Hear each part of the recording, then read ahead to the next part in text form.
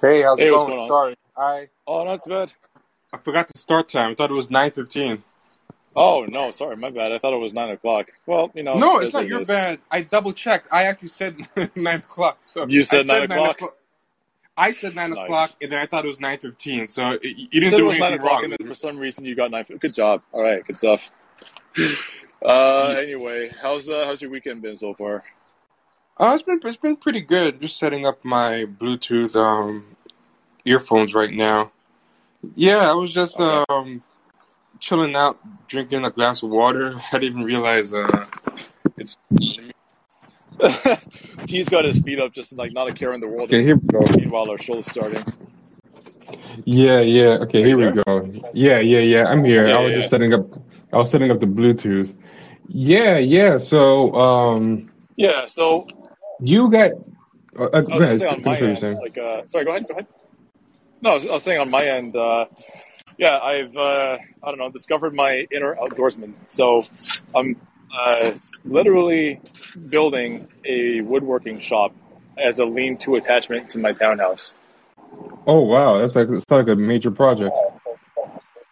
Yeah, I know. So like sometime in the next 3 weeks, I have to get to the concrete pouring, and then yeah, I'm actually gonna build a whole ass workshop. I've already got all the tools necessary. Then after that, see So what wait, happens. is it like a whole shed, or is it something that goes inside your basement? How does it work? Oh no, it's a lean. It's a lean to. So like it's basically like it's not a shed that is completely separate from the house. Basically, like one wall of the shed is leaning on the house. That's why it's called a lean-to. Got it. So like, how am I yeah. So like, I mean, just if you Google lean-to, you'll see what I mean.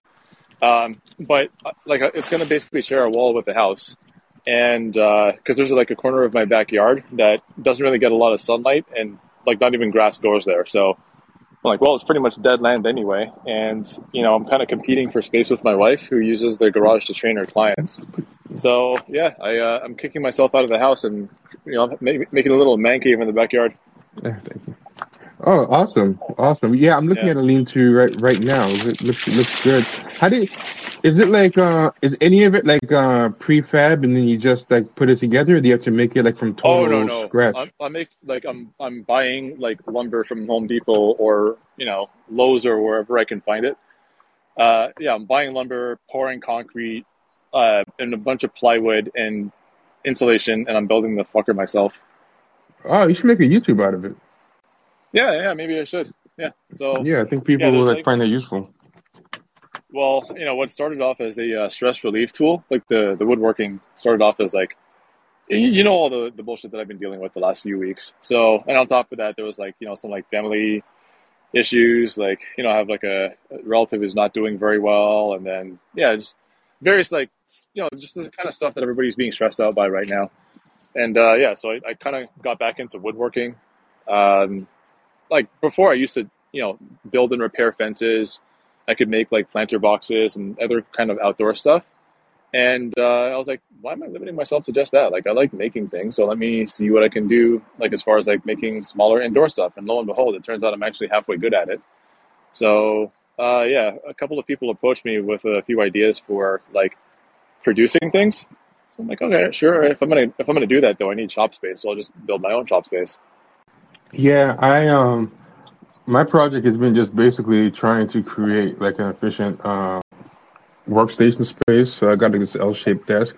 But Yeah, my thing is way less impressive. My thing is just basically watching YouTube videos of people describing their desk solutions. That's my handiwork. I'm just yeah. watching You're trying like to watching videos a on cable management and I was just gonna say that self-contained. Yeah. cable management is like 80% of the game. That's what I'm realizing. Like it's all about cable management. It's like 75. Yeah. I was literally just about to say that. Like, and I don't know why this might sound racial, but for some reason, Asian guys have the best cable management game. I don't know what it is, but You know what? No, no, 90%. no. It's not. Yeah. It's not racist if it's true. It is not racist if it's true. When I tell you, and like the YouTubers who most often have these cable management videos, and I'm like, what the like? Did you just make the cables fucking disappear? Like, yeah, it's usually Asian guys, and I will say that like the Asian sort of like tech dudes I know in the industry, their home workstations are immaculate. Yeah. They So are they are I don't know what it is. untouchable in the Yeah, cable management. yeah. No, I was gonna say like next time I'm down in New York City because I'm actually redoing my office as well because even though I have like spent literally days doing cable management in my office, it still feels like a lot of slapdash stuff kind of thrown together.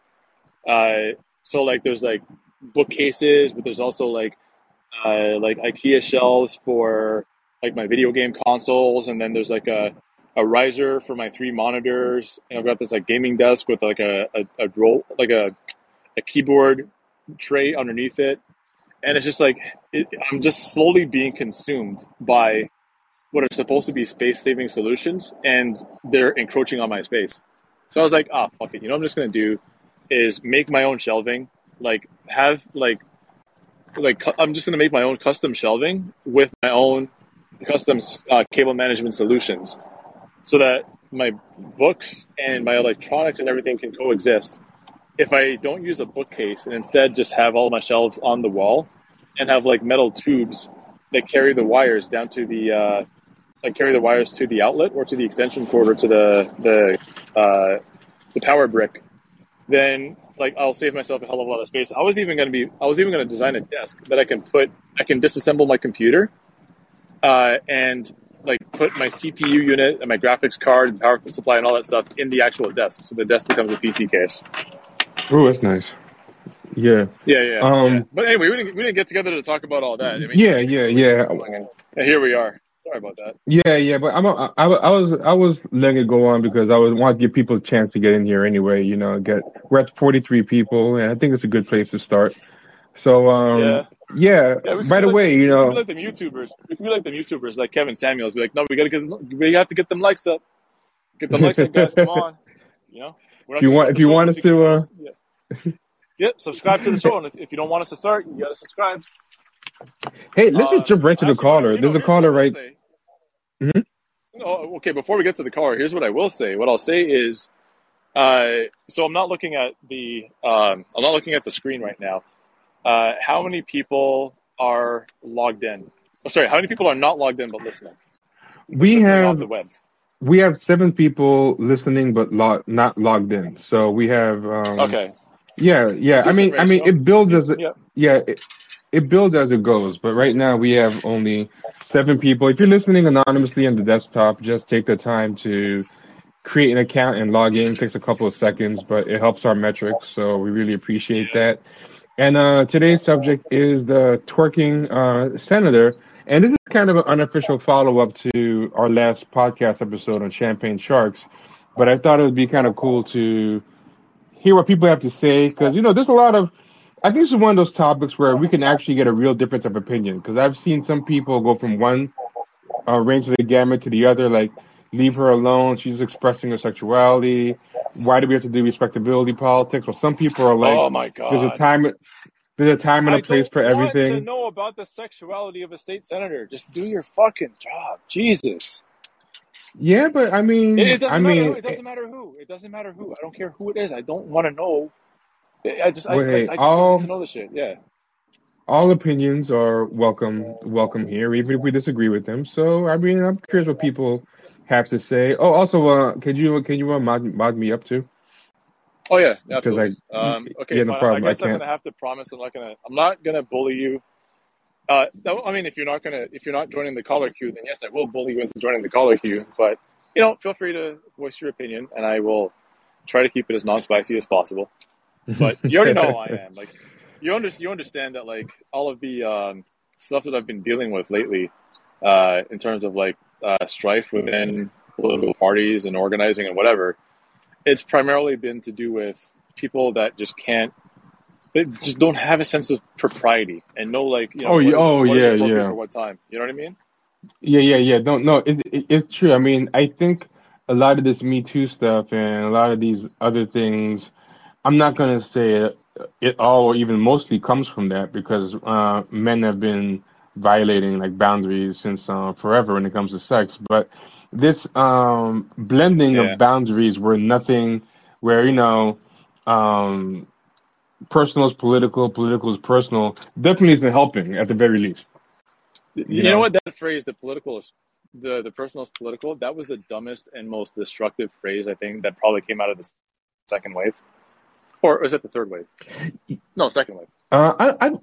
I forget, but what somebody claimed to me was that, it was something that was kind of abused and misinterpreted, as in, from what the way somebody explained it to me was, it was kind of saying that people's personal issues, like there's a such thing as apolitical. Like even your personal is charged with political, and the political, kind of like a lot of the racist, um,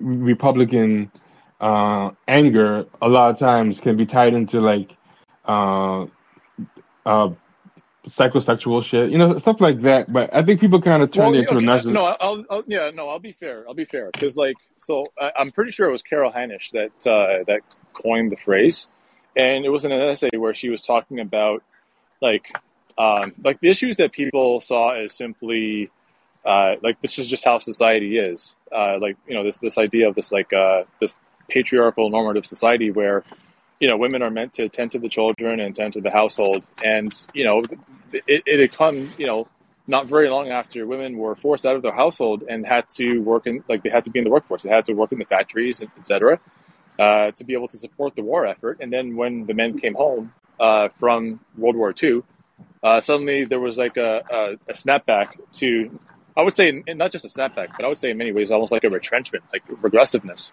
into artificial domesticity. And so in her essay, what she was trying to capture is that, like, yeah, these issues about what people consider personal in the household, it is a political issue. Like, it is going to require, like legislation to end discrimination against women in the workplace, to allow women to take up roles with more authority, to be able to gain equality in the workplace. So yeah, that probably is an unfair reading of what the quote represents. What it got Probably butchered the better way into to is put it something really good. is that everything that Oh, happens to you personally is political. yeah, and this flattening of everything, where it's like, who is willing to sleep with me is as like flattening it, so that the most individualistic and personal is as important as the most sweeping. This total loss of scope. Like, people took the personal as political as an excuse to remove all scope and flatten everything. So it's like me not getting laid is Yeah. as important as whether people can eat. And another thing is, like, inceldom is kind of thought of as a white male issue, but I mean, there's female inceldom, there's black, white, Well, I Latino, mean, the whatever. whole issue, the phrase incel was coined by a woman, and it wasn't just like a men only issue. I think that's kind of what Reddit did to bastardize it, but it was a phenomenon of people that it was men and women both that simply could not find romantic relationships, like fulfilling romantic relationships, and because of that, like they could not.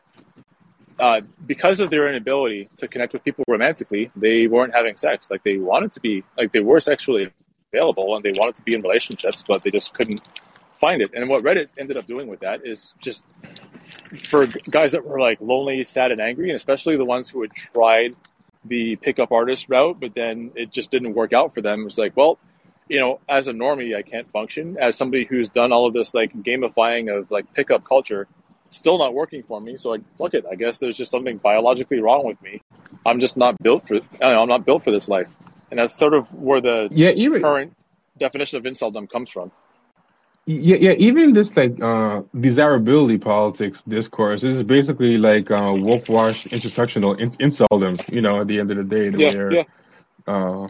but anyway, let's get to Owen. I see Owen is waiting there, and we'll talk to Owen, and then after that, we'll talk a little bit more about the senator and Q's unique perspective on this, because he got embroiled in this controversy. Also, are you eating something or chewing? There's some kind of a wrapper. Me? There's like a There's Oh, some kind sorry. of. No, my bad. I'll mute myself. I'm actually tying up a garbage bag. I'm. Oh, that's what it is. Okay. Yeah. It sounds beautiful, though, Trevor. Beautiful. Oh God. No, the funny thing I, is on the show that I host with Glenn, Unredacted. The first caller that came on Friday, slagged me and guest host Victor because he was like, yeah, like one of you guys sounds like you're eating in the background. And we're like, no, neither of us is eating. We're like, yeah, Oh, I'm shut hearing noises in the up. background. Like, I'm hearing noises in the background like little kids. And I'm like, well, yeah, like I have children. And, Yeah, because you got my wife is children, not here, bro. so I gotta watch them. Yeah. But the funny thing was, like, he was like, well, why aren't you guys talking? Because he was just there to troll, right? You know what's funny too? The guy who called in and was doing that trolling. Do you remember way back in like 2000? I want to say it was like 2004 or 5 or some shit. Al Gore was giving a speech, and then some guy got up and like asked him a bunch of pointed questions about him like belonging to the Skull and Bones Society, same as George Bush. And then like police tackled him to the ground because he couldn't leave. And then he was like, and then they tased him. He was like, "Don't tase me, bro." Oh yeah, I remember I that. forgot Dude. that's where that comes from. Yeah. That's what Don't Taste Me Bro comes from. I Yeah, forgot yeah. that. Yeah. Wait, is that Owens? apparently Is that Owens' voice or is somebody else? I that think was it's Owen. mine. Yeah. Oh, it's Owen? Okay, why am I not Yeah. seeing the black thing around Owen? When somebody talks, Because the circle. picture is yeah, because his picture is not his picture is a black circle. A purple one. Oh, a purple one. Yes, a purple. Is it a Okay, purple one? okay, Okay. That's weird. okay. All right, Yeah, cool, like, cool. No, I was just the wondering funny what's thing going was on. he was like the guy was saying like, oh, and you guys aren't talking about abortion because it is a satanic plot to like depopulate the earth or whatever, and the Bilderberg Group and the World Economic Forum are trying to depopulate us. And so I was like, so wait a second, this dude is like, it's like this guy is upset at me because he hears children in the background, but he's also against abortion. I'm like, well, what do you think kids do, bro? Anyway. The best joke I heard on that was it was hey, I'm doing good. I guess the best joke I heard on that was the guy told me one time he saw a pro like life mobile ride by, and it was basically like a car with a like a plastic like aborted baby on top of it, and they called it a pro life vehicle. And then my friend said he saw a pro choice vehicle walk by, and I had never seen one of those before. And what he said it was basically a big yellow thing with like for some reason a stop sign on it, and it was filled with children. Yeah, I'm sorry. I was trying to post some things somewhere about letting people know that we're here, and then I heard you say, laughing, but I didn't realize I was muted. That's pretty oh, funny. I heard aborted fetus on the roof. Yeah, so there's these people who have like, yeah, it's all right.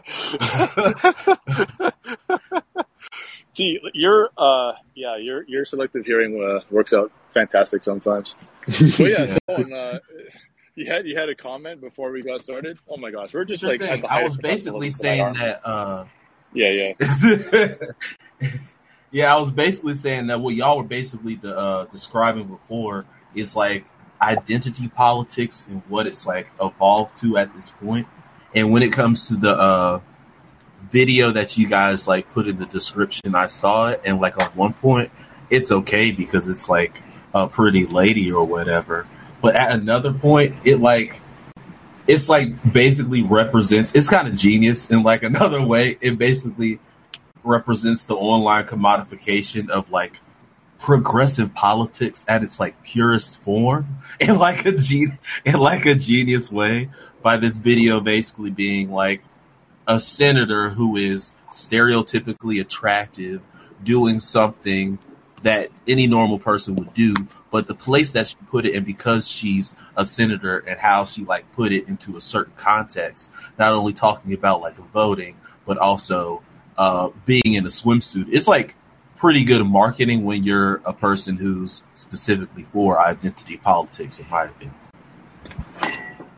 The thing that I found kind of interesting about that whole thing is I can't really tell what is the metric of if it works. And what I mean by that is we're in this attention economy, right? Where it's like people just weigh attention over everything, and she seems to kind of be on that same tip. Like, when I saw her on this show, the Van Lathan podcast on Ringer, and she was kind of like, she was on Van Lathan. Okay. Yeah, and she was kind of like, yeah, it gets people talking and whatever, and no one was talking about this before, but now I can Talking use about this what? to. Well, the idea was that this would get people talking about her and whatever, and then she could pivot that into more substantive talking about the issues. But when I search her name on online or whatever, that pivot is not happening. All it is right wing people making memes. They're putting like some of them are actually pretty funny. I can't lie. Like there's a video of Kamala Harris giving a speech somewhere outdoors, and they edited her twerking Oh no! on her head in front of Kamala Harris while she's speaking, Oh no! and they had Pretty like funny. That's pretty funny. That's really. yeah, I can't lie. Oh Some of no! them surprisingly good Photoshop skills. I was very shocked at like Funny. some of the things people were coming up with. You know the video of uh, Joe Biden putting the medal on the guy backwards, and they Did he video. actually put it on the guy backwards? Yeah, it seems like it. Almost. Unless it's a very good fake video, but it looks pretty real. He puts on the guy backwards, and the medal's hanging on his back. But they alter the video so that he's putting the medal on her while she's twerking upside down. And she, Oh Hey god! man, I pledge allegiance to the ass, bro.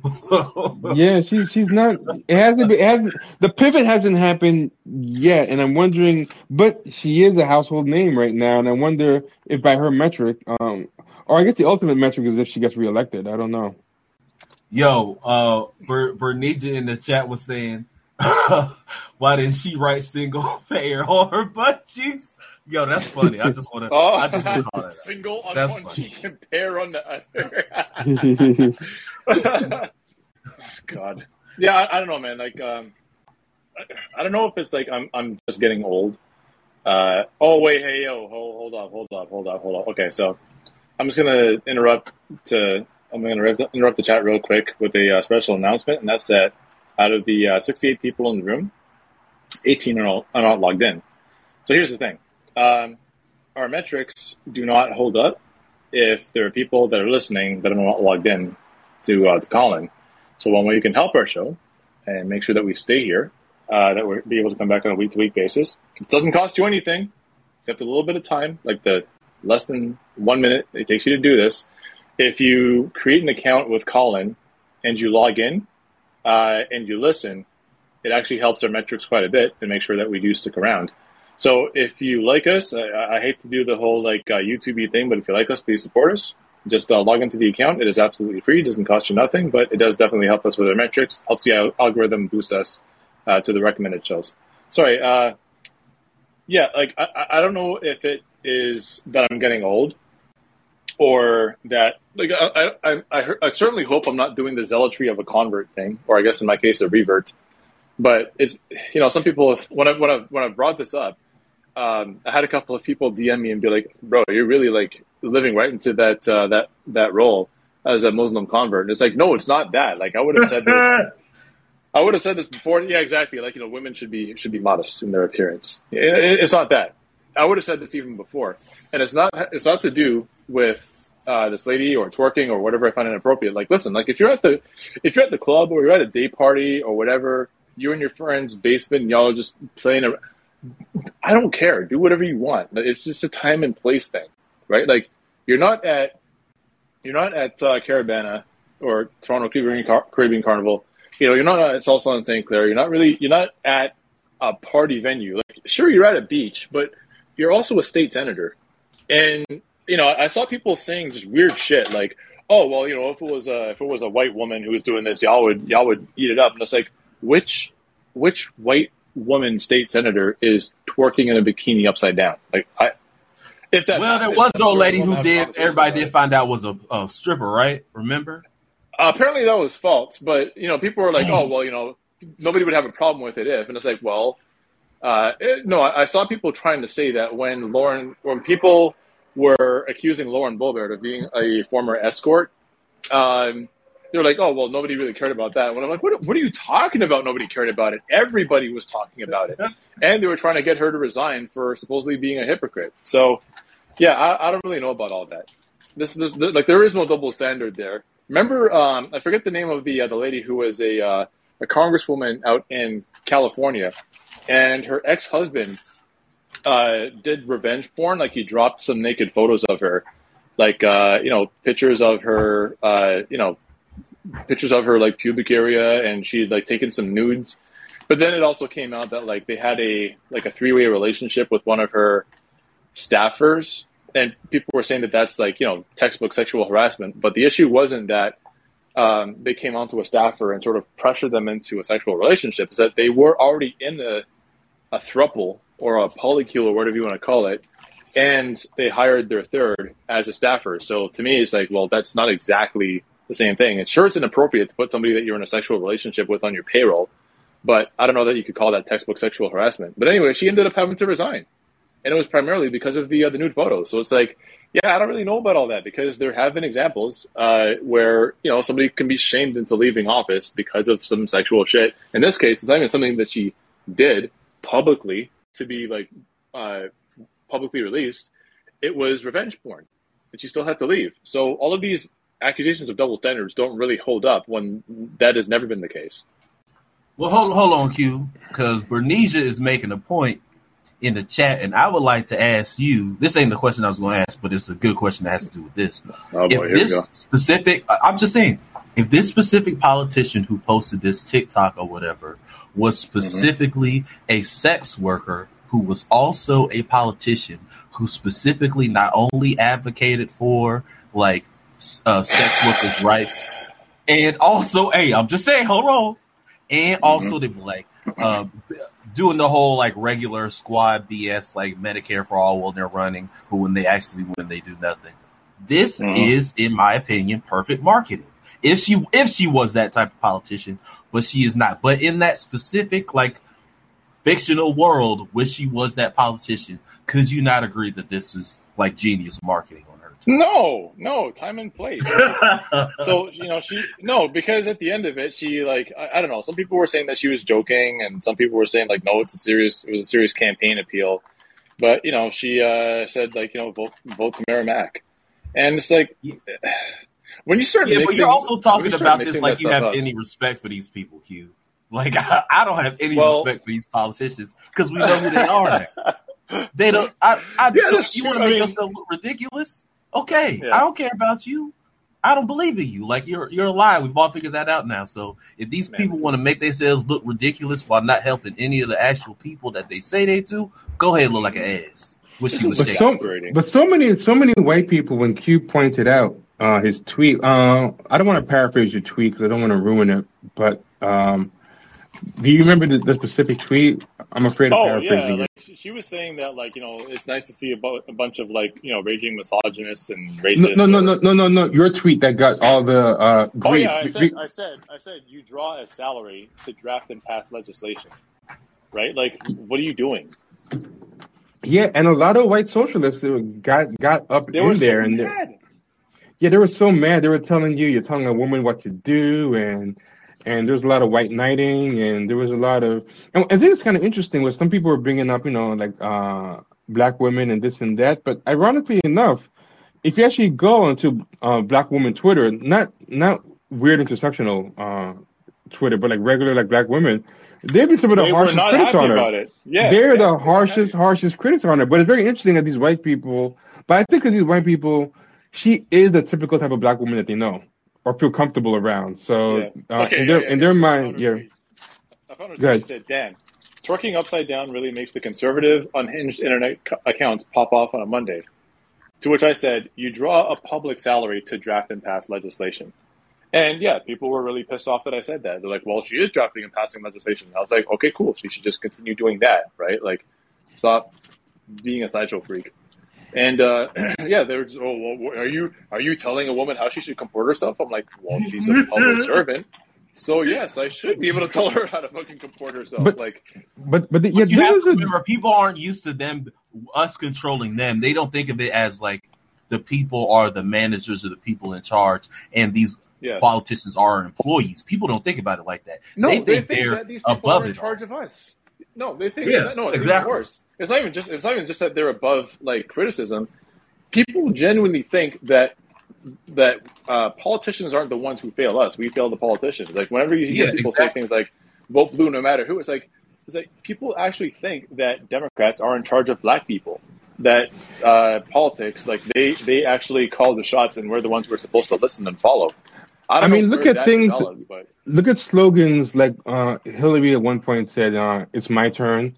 You know, like it was a coronation and it's her time, and then that kind of tested badly. But later on, when she was running against Trump, she had that slogan, "I'm with her," and then Trump made a yeah, great point. He's like, what kind of politician says, "I'm with her"? Her slogan should be, "I'm I'm with with you." Like you. I, Yeah, the yeah, yeah, politician. yeah. Yeah, and I was like, damn, he got her there. And a lot of the media would not give him points for anything because it was someone to tank for Hillary. But I think while the media was just bashing him 24/7, the actual people were being swayed by arguments like that, and the media totally missed it because they have no type of connection with the people on the ground. They're so into Sure. access.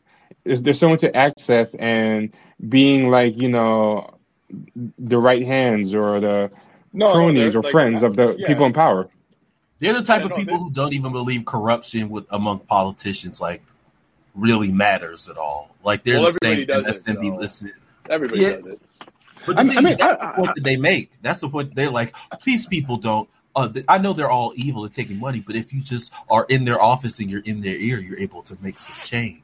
And I was honestly, like, if you look at everything, this is how everything works now. I didn't realize it till somebody. I read an article that pointed it out, but it was an article talking about how in the old days. Do you remember what gossip magazines used to be? It used to be like sitting outside your house, going through your trash. They had a really hostile, like the old National Enquirer. They had this really hostile relationship with celebrities, and they would just pay anybody, do whatever. And if you look now, in the age of TMZ and BuzzFeed especially, it's so buddy buddy. Like all the coverage might you could tell just blatantly planted by the publicist. There's no hostility. All they want is access to the person. Like that story about Zendaya tried to cook the other day and she almost burned their house down. that's such a TPD. rich person story. It makes me furious. But that's It the, makes it's just so fake. That is such a fake. The publicist says she hasn't been in the news for a while. Let's make a fake story. Let's give it to Buzz. Like you still tell, is that hey BuzzFeed, want an easy 1 million clicks? Sure, guys, give it to us. Like the old National Enquirer, if you came at them with that type of story, they'd be like, "Who cares? Like, we want to Yeah, yeah, yeah. know who's asleep." It's gotten so symbiotic now. Yes, It's like everything is mutual symbiotic. parasitism. Yeah, Yes, yes. Celebrity gossip, TV and movie reviewing. Everybody's trying to get invited to the premiere who's doing reviews. And politics is the same way now. Everything is so symbiotic and whatever. Oh man, we have people waiting. I'm sorry, Owen, but my bad, my bad. doctor's been waiting for a while. Now we have Robert there. But as usual, you're welcome to come back up. Yeah, of course. I got y'all. Let me get everybody else on. But thank you for the talk, though, fellas. Appreciate it. Thanks. It's a pleasure as always. Hey, how's Hey, it thanks for going? being so patient. How's it going? Hey, thanks, no problem. So, yeah, with this TRM Act, I just have, I think we should just like keep this in context, like who she represents. Providence, Rhode Island. She represents Providence, Rhode Island, basically, and she went to Brown University. She represents, she went to see Brown students, Brown University students, and you heard her say like she was talking about, oh, I'm an Ivy League graduate and blah blah blah blah blah, and I've been saying for years like you have to be you have to go to an Ivy League school to do something and say something this stupid. You like yeah. It's these like no, it's like that makes you look so much worse. It's like so yes. if you have all of those accomplishments and credentials, why do you have to resort to this? Because their logic, they have this weird fixation with this idea of code switching. They're obsessed with code switching and showing that they can supposedly do it. And I think it comes from an insecurity with their black identity. So I notice they're always trying to show like, hey, I can be smart and I So could, yeah, use big words, but I can sophistimagic. also be stank. I can also, but their idea of like blackness is always like the most stereotypical, uh, version. Like their idea of code Mammy switching is shit, yeah. mammy stuff No, they call it or Jezebel stuff. yeah, they call it sophistiratchet, and it's like ever since that phrase It's emerged, I was embarrassing. like, okay, Oh, so embarrassing. everything's downhill from here because it's like they don't actually. I'm gonna put this. It's not organic. It doesn't actually come from the way they really think and act and behave. They weren't raised that way. It's almost like it's almost like the way that a white person would imitate Exactly. black people's stereotypes, but because they do it, it's Painful. okay. Yeah, I think that's why the white people like it, because she gives them a license to do it around them that they can't do. She's their pet monkey. Mhm. Yeah, You see she's a it at every proxy. university. You see it at parties. You see it at frat parties. I've seen this all my whole. It's not surprising. A great. I mean, pet monkey is kind of racially loaded though, so I think we need a different term than that. But I know what you mean though. Yeah. Whatever. He's black. He can say it. But Yeah. I don't know. It kind of reminds me of that meme picture of these college kids dressed up like the Scooby Doo gang, and then this black girl dressed up like Scooby Doo on her knees with her paws up. Oh yeah. It just feels a lot like that shit. Yeah. But And so do you remember the movie like Dear White People? Yeah. I didn't see it. Actually, no. I'm sorry. I saw the show. I didn't see the movie. Sorry. I saw the movie when it came out, and it was just like that whole thing, like what you're saying, like that anxiety about, and I don't know what it is, but it's being like the one person at a black school at an Ivy League school. And I guess they were in the suburbs. They grew up in just like all around white people, and they just feel the need to perform for them, or I don't know. Well, you know something interesting, Doctor? I was looking for the clip of the TikTok to put it in the description so that people who were coming to the show could know what we're talking about. So it's in the description. But when I was looking for it, I saw another TikTok that I thought was that one because it was clearly the same day with the same swimsuit. And, so I clicked that one thinking it was, the twerking video, and I saw it was her hanging on the beach with her friends, and they were all like the preppiest, dorkiest looking white people. So I was like, wait a minute, on the videos when you're on Van Lathan, all these things, they're like, oh, people think because I'm an Ivy League, politician, I can't just hang out and you get ratchet with my friends. But then when I saw the actual friends you were with, I'm like, okay, these people, they look like Brown students. like it's going to what you're saying. Like she's hanging out, like the people she's hanging out and doing this with are not like, of the culture, and it's kind of embarrassing when you see the friends she's hanging out with. Yeah, no, the white people like them she gets able to, tap into however they sort of fetishize black people. No, for sure. I think you're absolutely right. Hold on, did we lose you, or is it just me? I can't hear you, Q. It was a white person who said. I was like, "What the fuck? What are you talking about? White Puritanism?" Most of what you said I couldn't hear, but I don't know if it was just me or if everybody was. I couldn't hear it either. Okay, so it was everybody. So you might want to start over, Q. Wait, still can't hear him. Q, are you talking or? I don't know what's happening. Okay, well, women had to watch their husbands around black women. Like, wait, Q, you're still cutting in and out. So all we heard was watch their husbands around black women. That was it. Are you able to hear me, Q? I wonder if it's a two-way thing. Okay, hold on, see.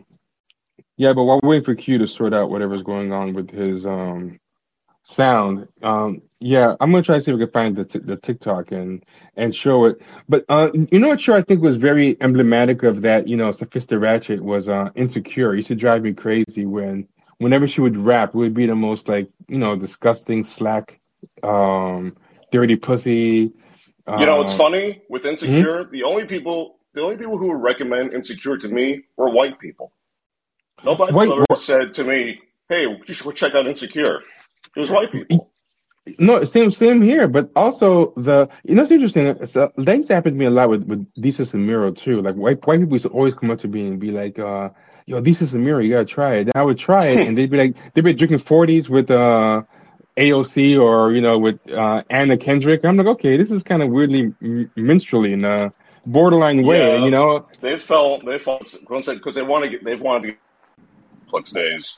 and they were big. They came off Twitter, and like they were really funny. But like now, they're like their whole thing is like, oh, the brand is strong. They just want to get that check. They want to get famous, and that's Yeah, what they're big doing time. now. Big time. But I agree with you. It's always been white people that recommend Insecure to me. But whenever black people I find like really did like Insecure, like hardcore, it would always be people that had that same vibe Tierra Mack has right now. Like it's hey Q, is your sound issue sorted? Are you Oh do yeah, you want to try did I again? did I did I blank out? Oh yeah. We kept trying to tell you that we couldn't hear what you were saying. That's why I just started Oh talking. wow, that The, was weird. the only thing we heard was didn't want to leave them alone with the black women or access to Oh the yeah. black No, I women. was just saying that like no, when somebody tells me that like my turn towards Puritanism is something that was like instilled by white people. It's like, no, what the fuck are you talking about? No.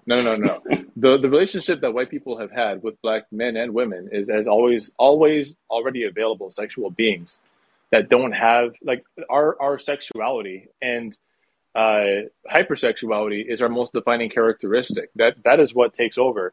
So it's like you egging this on is actually much more indicative of white supremacy because it's like yeah, it's something that you're able to do. You're like you feel entitled to be titillated by black women because historically that's how white men related to them.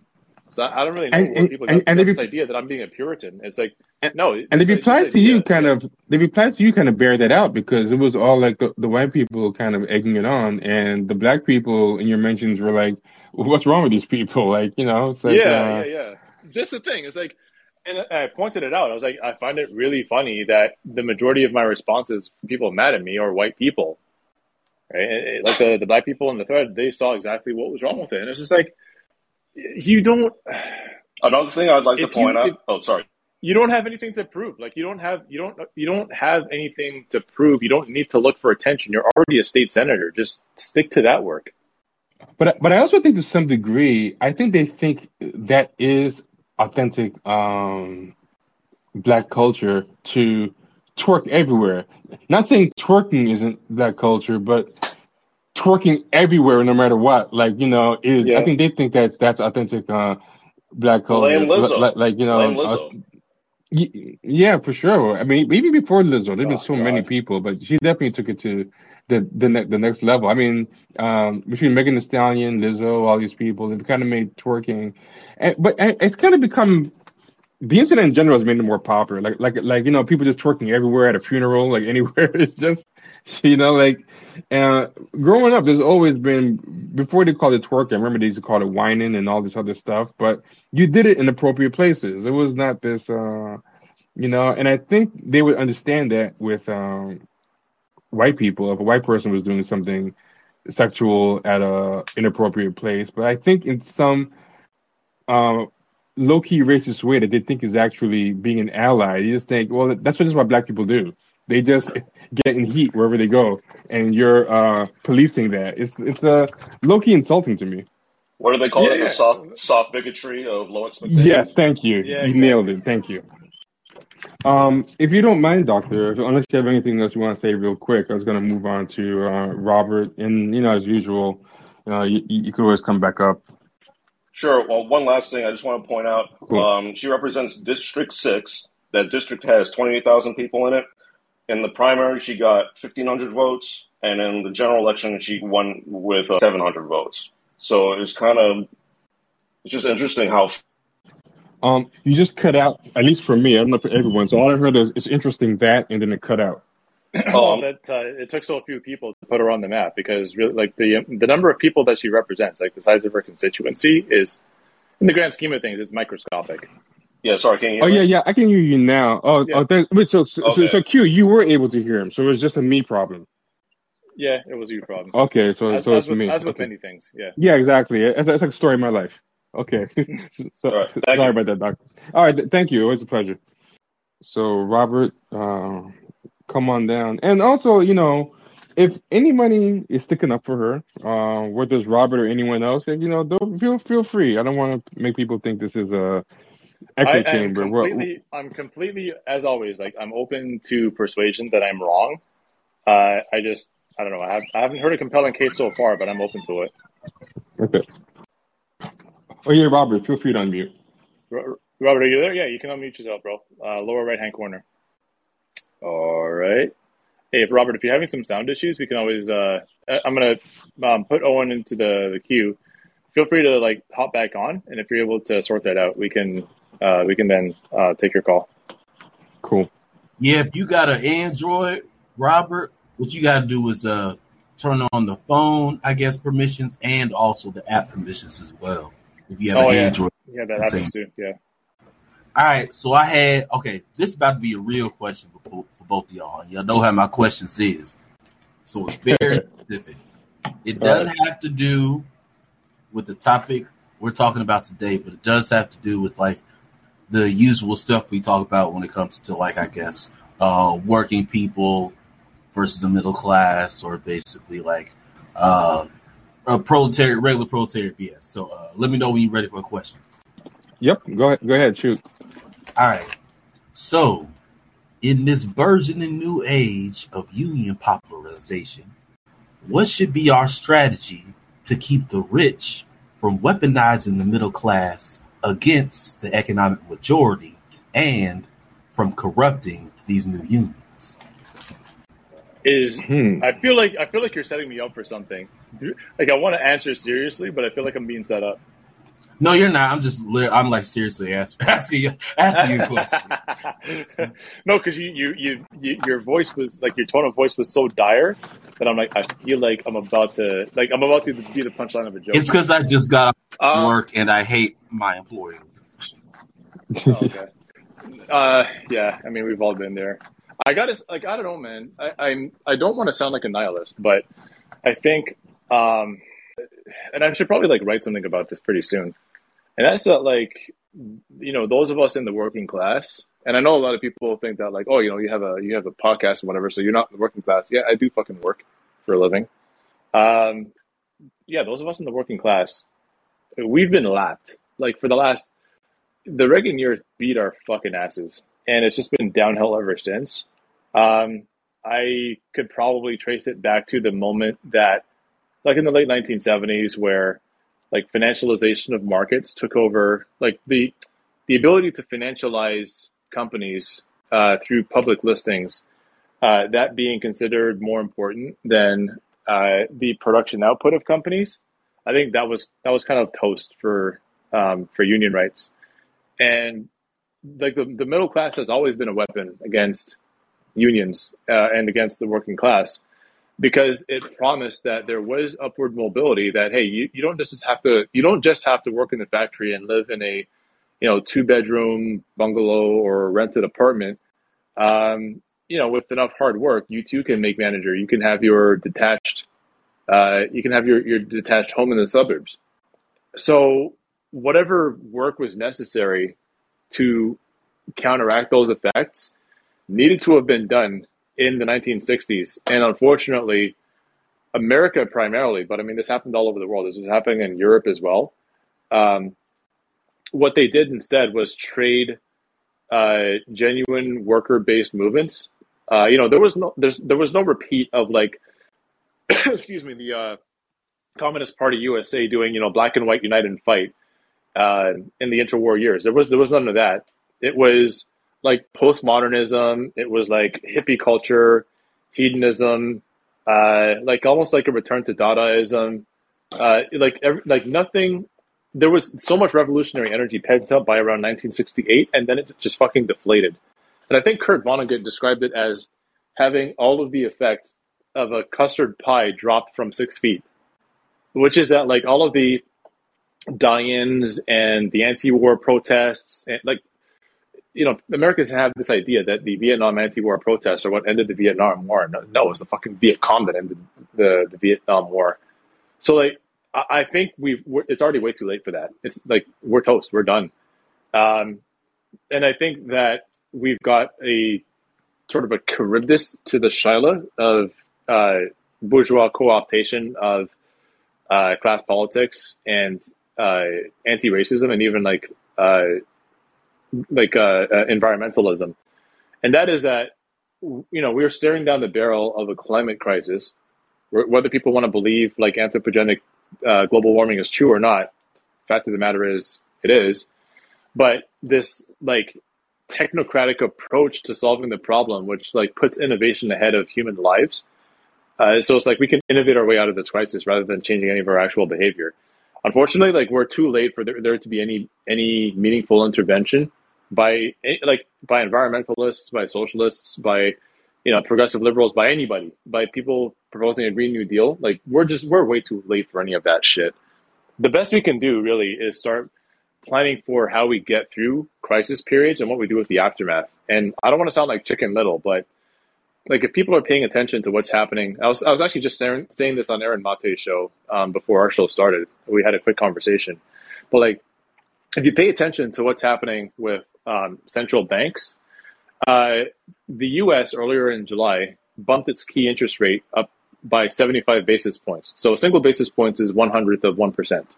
So normally, in order to like fight off inflation and to restrict the money supply, you'll see the central bank bump the key interest rate by 15 basis points, 20 basis points, 25.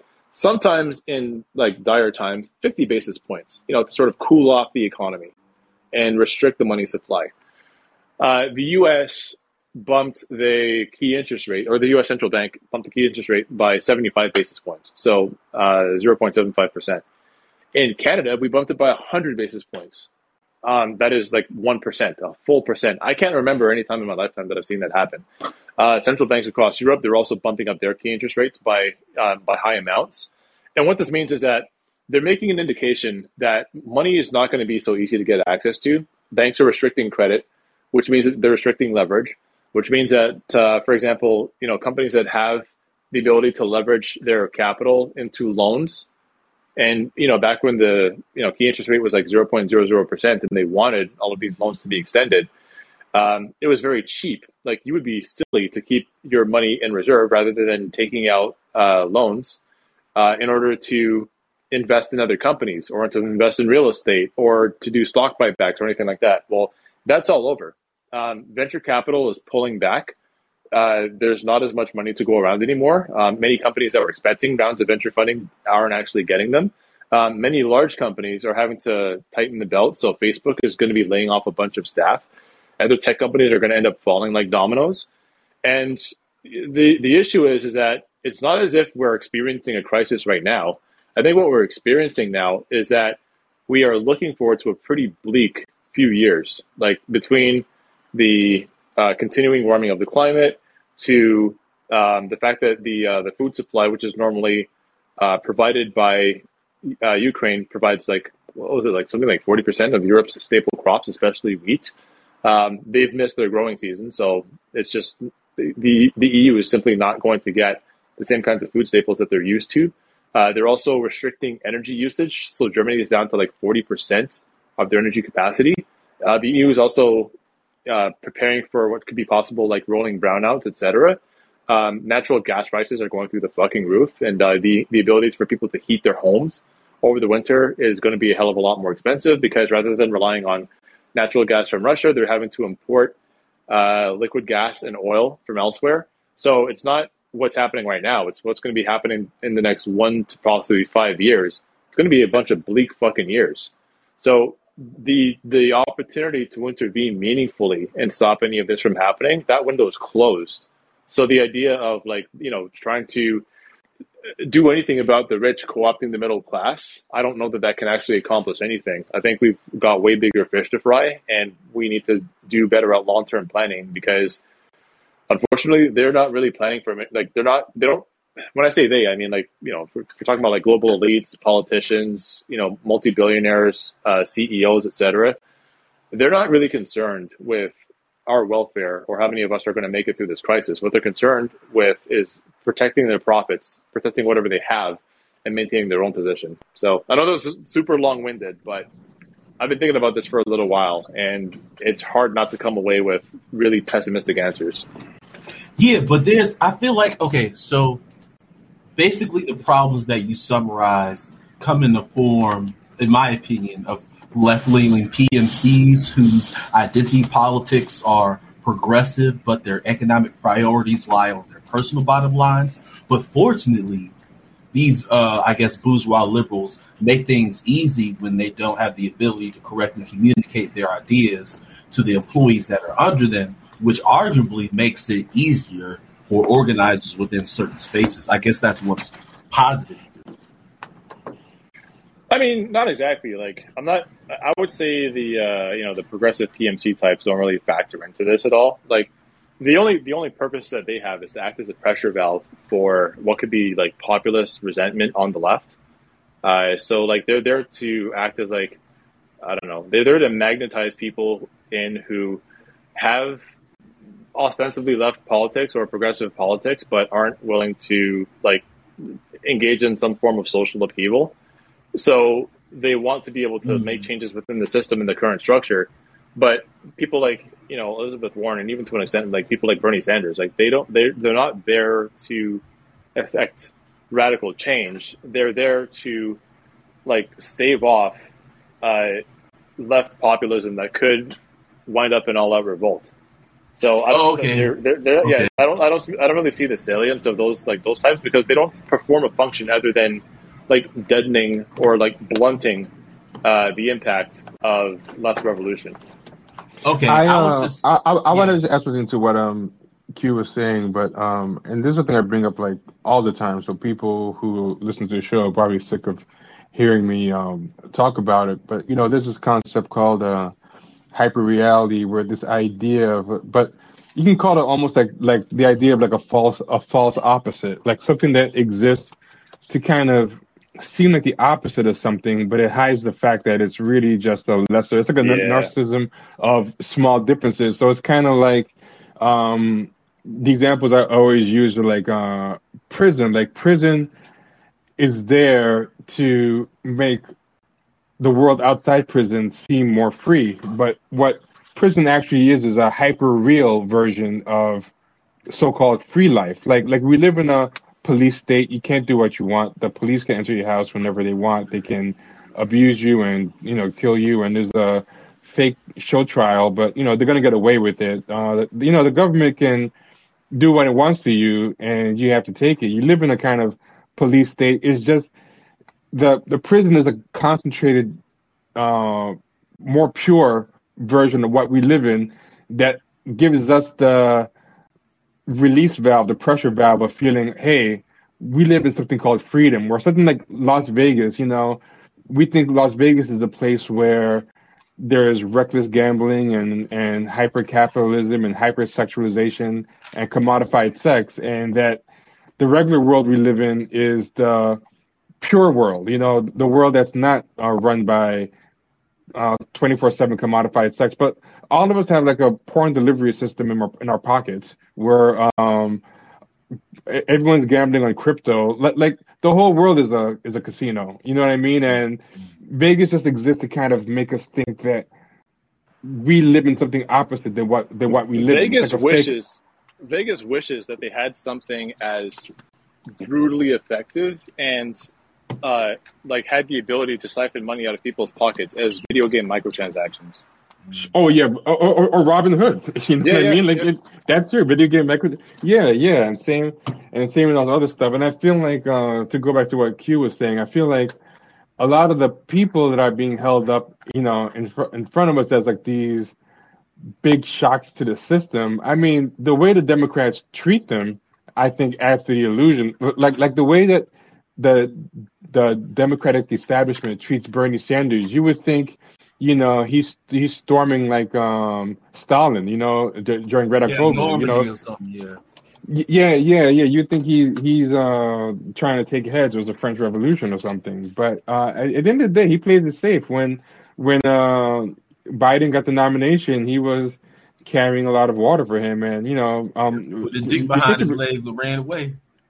Yeah, you say what you will about Breonna Joy Gray. A lot of people were getting mad at her, but she did, say, I'm not gonna need to Biden. Like, fuck him. Even if my former was boss on that doing ass. That's why I like. She was. I give it to her. That's all I was gonna say. But yeah, go ahead. That gave me a lot of respect for her. Like, it's funny because like I used to vehemently disagree with her like way back when she was just getting started with The Intercept, etc.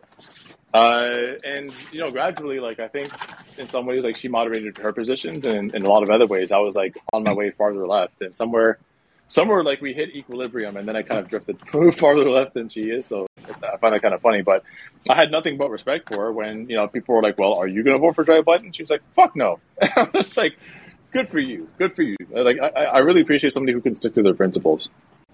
Yeah, Exactly. yeah. A lot of these people are still, part of the system at the end of the day. And I think everything Q said, I think, was absolutely right. But I think these people, these PMC types, and I'm largely repeating what Q was saying with this is, I don't think they're as significant as people think. Because at the end of the day, a lot of the stuff that we've been seeing has been during a period of like unprecedented growth and this giant bull market. Like there's technically been a couple of recessions by like the strict technical definition, but not any real recession, as in like when it registers in people's pockets and memories as a recession. Like just it's been shooting up since 2008. Then like it slows down and like drops a little bit here, just taking a breather before it shoots back up again.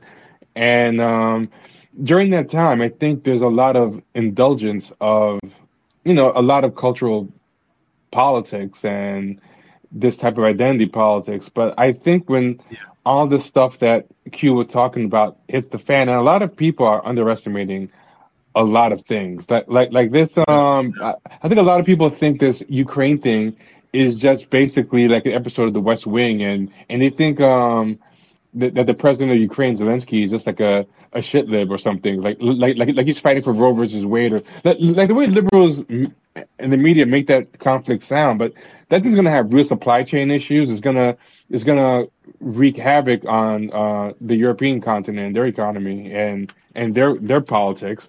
And a lot of voters are taking sides in different countries. Italy's having some kind of election, and people are getting like kind of radicalized by that conflict and the energy Yeah. ripples it's having out there and everything. And I think um, when that ripple effect happens and the money dries up, people aren't going to have a lot of tolerance for a lot of this stuff, and it makes me worry about a Hopefully. lot of.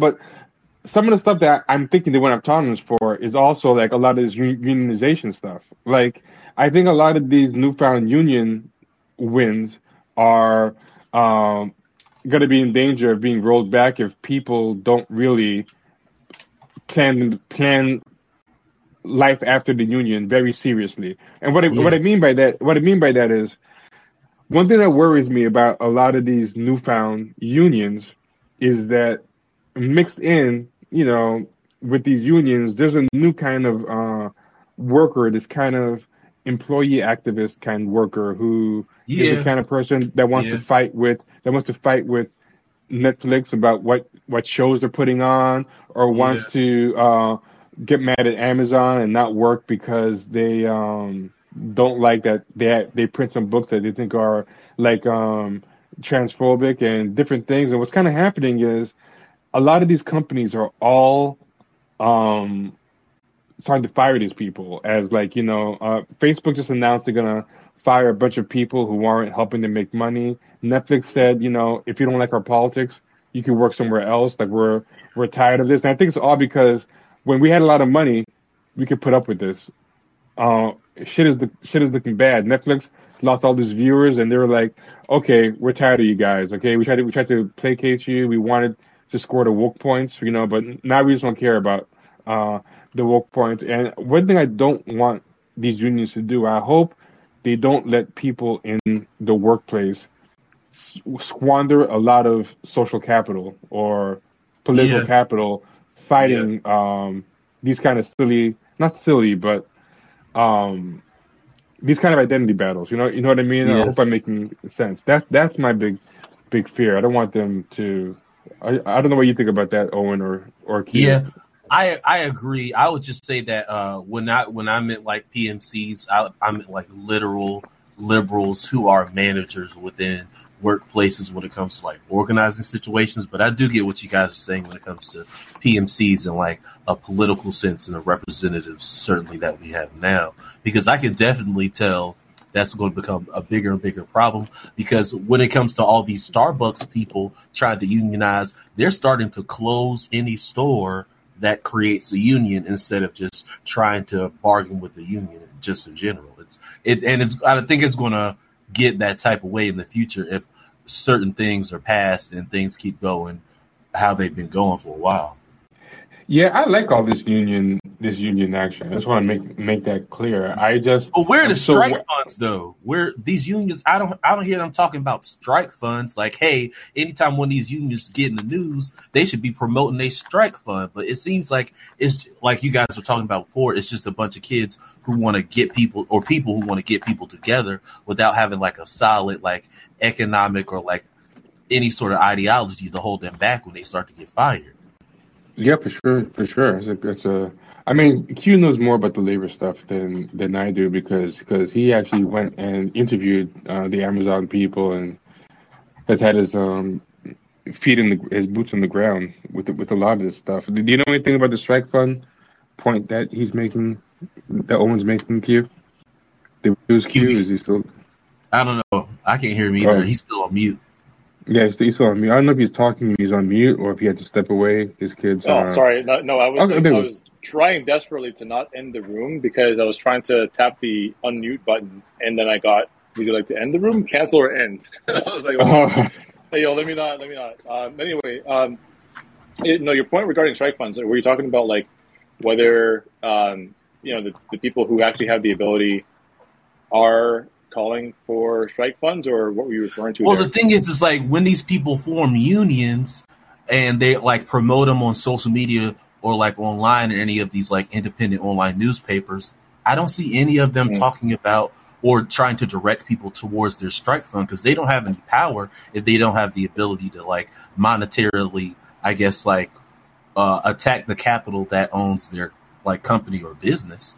So in order for them to have any power and they feel like striking, they have no money to do that. So it would make sense if they like tried to direct people towards like a strike fund or something. I don't know about that. I don't know about that, because like the Teamsters, they've been striking for what, like I think next week will be their 10th week. Which Teamsters? Teamster strike. Local shit. Which one was it? God. It was a Teamsters union for concrete mixers. I'll have to go and look this one up. But I know that there was a union or a Teamsters chapter that was on strike, and there were like strikes happening all across the U.S. On a continuous basis. God damn it! It'll come back to me because I know this was in Idaho somewhere. The Teamsters were on strike, but there's the strikes happening all over the place. I think, asking people to direct money to strike funds. Sure, I don't know if that's the most important thing right now, for at least for large unions anyway. Because that's part of what the union dues cover. The thing is like if I'm talking about small, like the Starbucks unions, like these smaller unions who aren't together yet and don't have strike funds implemented within their like union that they're creating. It seems like it's just a bunch of people all coming together on the same issues and agreeing on them without like how one of y'all were saying before about thinking what happens after. That's also not true. That's not true. Okay. So Starbucks union is under Workers United. And it is. Yeah, and Workers United actually put together a pretty significant, I don't remember exactly how much it was, but I know it was somewhere in the low millions. But Workers United actually did put together a strike fund last month for the Starbucks workers. I think, I don't know if I would say that, trying to get people to come up out of pocket to help the striking workers is the most effective use of time right now, because a lot of them are partnering up with well-established unions, and they're getting assistance that way. That's my point. Yeah. I'm thinking about the smaller unions, not Starbucks. I'm thinking about like how Amazon is trying to form their own independent union, and I haven't heard them talk anything about like hey, what if we decide to strike? What happens then? Because they Right. don't have any I union think, representation. but it's only right now. It's only what, like one distribution center that's unionized. Other distribution centers, like other fulfillment centers, are in the process of trying to collect signatures for a vote. That's true. That's true. But I don't know that there's anywhere except for, I believe it was the facility is called JFK 8, the one in Staten Island. I think that's the only one that is unionized. So, like, yeah, sure. Like, maybe they are going to have to go to the public to be able to get funds so that if they do find themselves in a situation where they have to strike, that they can do so. But I would also say that, especially with the amount of networking they've been doing, like a lot of people think that, or I shouldn't say that, that's not true. I was going to say people think that Christian Smalls is like the only one out front, but I think people generally get that, you know, the Amazon Labor Union is a team effort. And they have been networking with larger unions. They have been networking with student associations. They have been getting their message out to media, etc. And like, I can't say with full confidence whether this would happen, but I wouldn't be surprised. Maybe I'll put it that way. I wouldn't be surprised if they did find themselves on the cusp of a strike and that some larger union stepped in to provide them with support to let them be able to follow through on that threat. So that I'm not so much worried about. I think more so what we ought to be doing is looking at, well, I shouldn't say we ought to be doing anything. We can do whatever you want. But I think what would be more productive is to look at more places and look at more areas that unions could form. I would say that like one of the biggest ones is in the tech industry. And the only thing that makes it really difficult is that in the tech industry, especially with distributed teams, that is like teams who work remotely, like even though a team might be based in one city or one state, the members of the team are working like all over the U.S. or potentially even all over the world. It sometimes makes it a bit difficult to unionize because there really is no collective bargaining union. Like if your team or the members of your organization are distributed all over the world, you have to find like the highest concentration of people in one geographic location that are willing to go ahead and unionize, and not everybody's going to be on the same page. Like maybe there's a whole lot of people in one city, but it's really just the managers that are working in like the physical location while the employees are working everywhere, you know?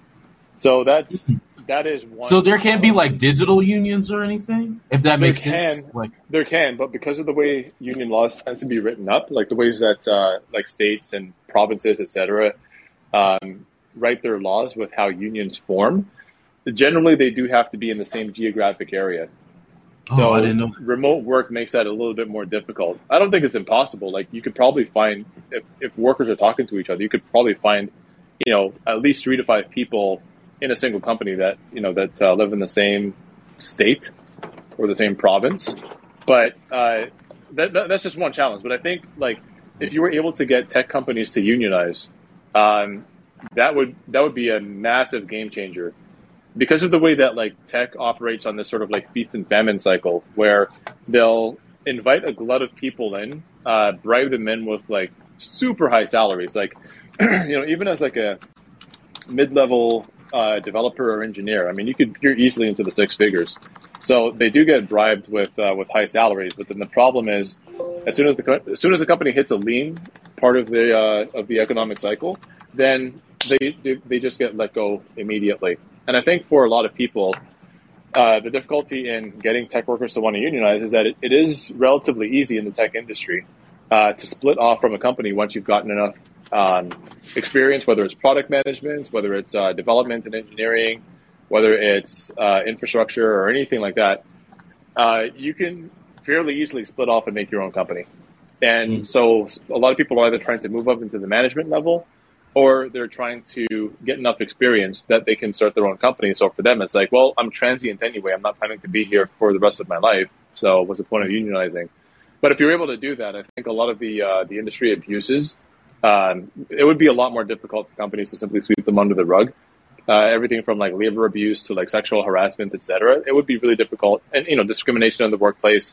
Even the way that some of the innovative technologies are being built, I think with like a union presence, a lot of those excesses would be a lot harder to get away with. But even though tech is consistently like the growth industry, not just in the United States, but globally, it is also, it comes with the paradox of being the most difficult one to unionize. And That's and true. yeah, but I want to keep it moving because Yeah, Robert's yeah, yeah. been Thank waiting. you guys for Wait, answering the question. Let me get yeah, Robert. yeah, Thank y'all. Thank y'all. cool, no problem. Thanks for that. Hey Robert, how's it going? I hope you got everything worked out now. Yeah, looks like you did. Hello, Awesome, can you hear me? awesome. Yeah, Hey, what's yeah, up? you sound Okay, great. nice, finally. Yeah, well, I think, and I like what you guys were talking about earlier because And it he's kind of he's just got like the links to most it. he's got the most like smooth voice too. My goodness. Thanks. But, talking about, what, bring it back to the original topic of the room, which is, I think we need to be talking about why these types of things are just like straight up harmful because people look at these ads, this type of TikTok content, and they're just saying, well, look, politics is useless. There's no point in doing anything. And I think, Trevor, you talked about, the West Wing, and I remember seeing earlier 2 months, here, I'll post it in the chat. There's literally a poll where people were saying they thought West Wing was realistic politics. And like, there's also like other TV shows, and they literally think that these TV politics are real, and you can't really blame them when actual politicians, are doing like these ridiculous stunts, which are, if I was on, if I was in an organization with this person, it would be embarrassing because, we can talk about all the problems, talking about like, the war in Ukraine and inflation and all that, I'm seeing articles again about, lines for food banks just growing. And if line for food banks are growing, that means there's more hungry children. There's problems with housing, the environment, literacy. Most Americans are barely literate. And, when they see stuff like this, there's no point in these people voting. That's why we have such low voting turnouts in these elections, especially local ones, because, nothing's going to happen. People don't expect Yeah, anything. I'm thinking about that woman and earlier doctor's point about how she has such a small constituency and everything, and I don't know if that makes her think, hey, I don't really have to do much to win, or it doesn't really matter at the end of the day anyway. But yeah, it's like I kind of wonder what's going on with her constituency, what her first election was like, what is this some kind of self sabotage going on here, where she thinks she might maybe is not gonna win, so she's like, I'm gonna go out like this, and if it doesn't happen, I can blame racism and sexism and the twerking, or does she think it's I mean, just statistically, the incumbent almost always wins because people just vote for the same person just because they're yeah. already there. And I think a big problem with this is just that leftists and progressive, which is a term I don't like because it doesn't mean anything. Most of them, I think, just they don't want to be told what to do, and they just don't want to have any responsibility to any group or any community, including their own. Or they don't want to break all links with their communities. They don't want to have any links with history, which is why they think everything exists in a vacuum. So when you say a politician shouldn't be acting like this, they always try to deflect about how, oh, you're trying to tell me what to do. And yeah, because you're a politician, you're supposed to be doing what people want you to do, not just whatever you want. I think leftist is starting to mean something, though. It just doesn't always mean what they think it means. And what I mean by that is like, there's some people who's like, hey, I'm a socialist. I'm this kind of socialist. I'm this kind of Marxist-Leninist. I'm this kind of, person that believes in this particular school of Well, if I socialism. can, But I can I interrupt, know some but people. you're talking about someone who's identifying as like a socialist, right, or a Oh, oh, Marxist. oh, oh, oh, oh, yeah, oh, yeah, There's oh, yeah, some oh, yeah. actual But let me, philosophy but behind that versus oh, like oh, what's oh, oh, leftism. but let me finish my point because I might be saying what you're about to say. So let me finish and then answer it because I think we're about to say the same thing. What I was gonna say is I think leftist does mean something, and what I was just describing was counter examples. And what I was gonna say is, but when people just generally say in a vague way leftist, I think a lot of times those are people who haven't really thought through what they believe outside of I just don't want to be told what to do. I feel kind of black pilled on capitalism, and I have this kind of vaguely anti-capitalistic attitudes that are kind of mixed in with this Okay, kind hold of on. resentment. And I'm talking about Did everybody like, hey, Robert, did you hear T cut out a little bit, or is that just me? I heard a little bit, but I heard most of what he said, pretty much all of it. Okay. Sorry, go ahead, T. Okay. Well, just in case, I'll back up a little bit. Like, I was actually about to make the same point that you were going to make, that there's some people who, when they have a specific type of socialist politics is one thing, but a lot of people that leftist is actually starting to mean something. And to me, what it's starting to mean is when I hear someone just keep talking about leftist, leftist, leftist, but not specific, I start thinking, okay, you might listen to a lot of podcasts and maybe have gotten into this like the past couple of years, and you're mad about student loans and universal health care, and you shit post a lot, but there's still something a little bit childish in your approach to this. And I felt like there was a lot of that in Q's replies when it came to. You see it also how to talk about sex work. Like, for example, like I believe, like, Oh sex boy. workers need protect. I feel like sex workers need protection. Sex work, should be protected, and there should be sex work activism. But for a lot of these people, when they talk about sex work activism, it's kind of like I don't know how to describe it, but it's kind of like this childish anti-conformity thing, or you can't tell us what to do. I'm gonna post my titties on the timeline to prove a point, and if you're triggered, it's like, okay. This is not real organize. This is Yeah, not real organizing. This is yeah. The yeah. reasons why I can't scroll Twitter in front of my children because somebody I follow might retweet some porn into the timeline like before noon. Like at the ass crack of dawn, I'm seeing cheeks in my timeline. Yeah, that shit. Well, I guess the one thing I'd push back on is you're saying like, leftist is kind of like I mean, it's like an identity of sorts, but when you talk about like actual Communist Party, at least in like history, right? There's the problems I'm seeing with like the Communist Party of Canada. I saw a lot through Q, or even the United States. Is they're just kind of clowns. But in the past, you could say that someone was a communist because they were part of the party, and that party had a line. They had an organization. But leftists, they don't belong to an organization, which is why there's they take every position possible that I've ever seen, and it's mostly because there's no organization there, so it doesn't mean Yeah, anything. I don't see the pushback though, because I feel like that's what maybe I'm just not being clear, I mean, but I feel like I'm saying the same thing. I I think there's totally don't disagree with you at all. Well, I think there's like some general things that they kind of agree conceptually, but like in terms of once you get down to like more specifics, like how do you actually do this thing? How do you actually implement it? Like what does it look like? That's where all of these disagreements come from. And in my opinion, most of these disagreements just come down to, you can't tell me what to do. And that's why people always bring up, they talk about, you're telling her what to do. Well, yeah, that's her job as like a politician, but also you have responsibilities to your community, and you can't just be doing whatever you want. And if you want to do something and it's inappropriate, well, you just have to you have to fit it in through some other means, right? Like there's going to be consequences to these actions. People say like, why can't Nancy Pelosi's husband buy stocks, like Intel stocks, right before they make pass legislation about it? They say, why can't you, like when it comes to like the sex work. There's a lot of different views that people have, whereas some people, I don't want to say promote it, but like they want to, like their idea of protecting it varies very wildly in terms of whether they want to promote it or whether they want to give people different opportunities instead. Because a lot of people who get into that, they're not doing it because that's what they want to do; they're doing it out of necessity. So then, I think the main problem with this is just that there isn't any organization, which is why I don't think it means much.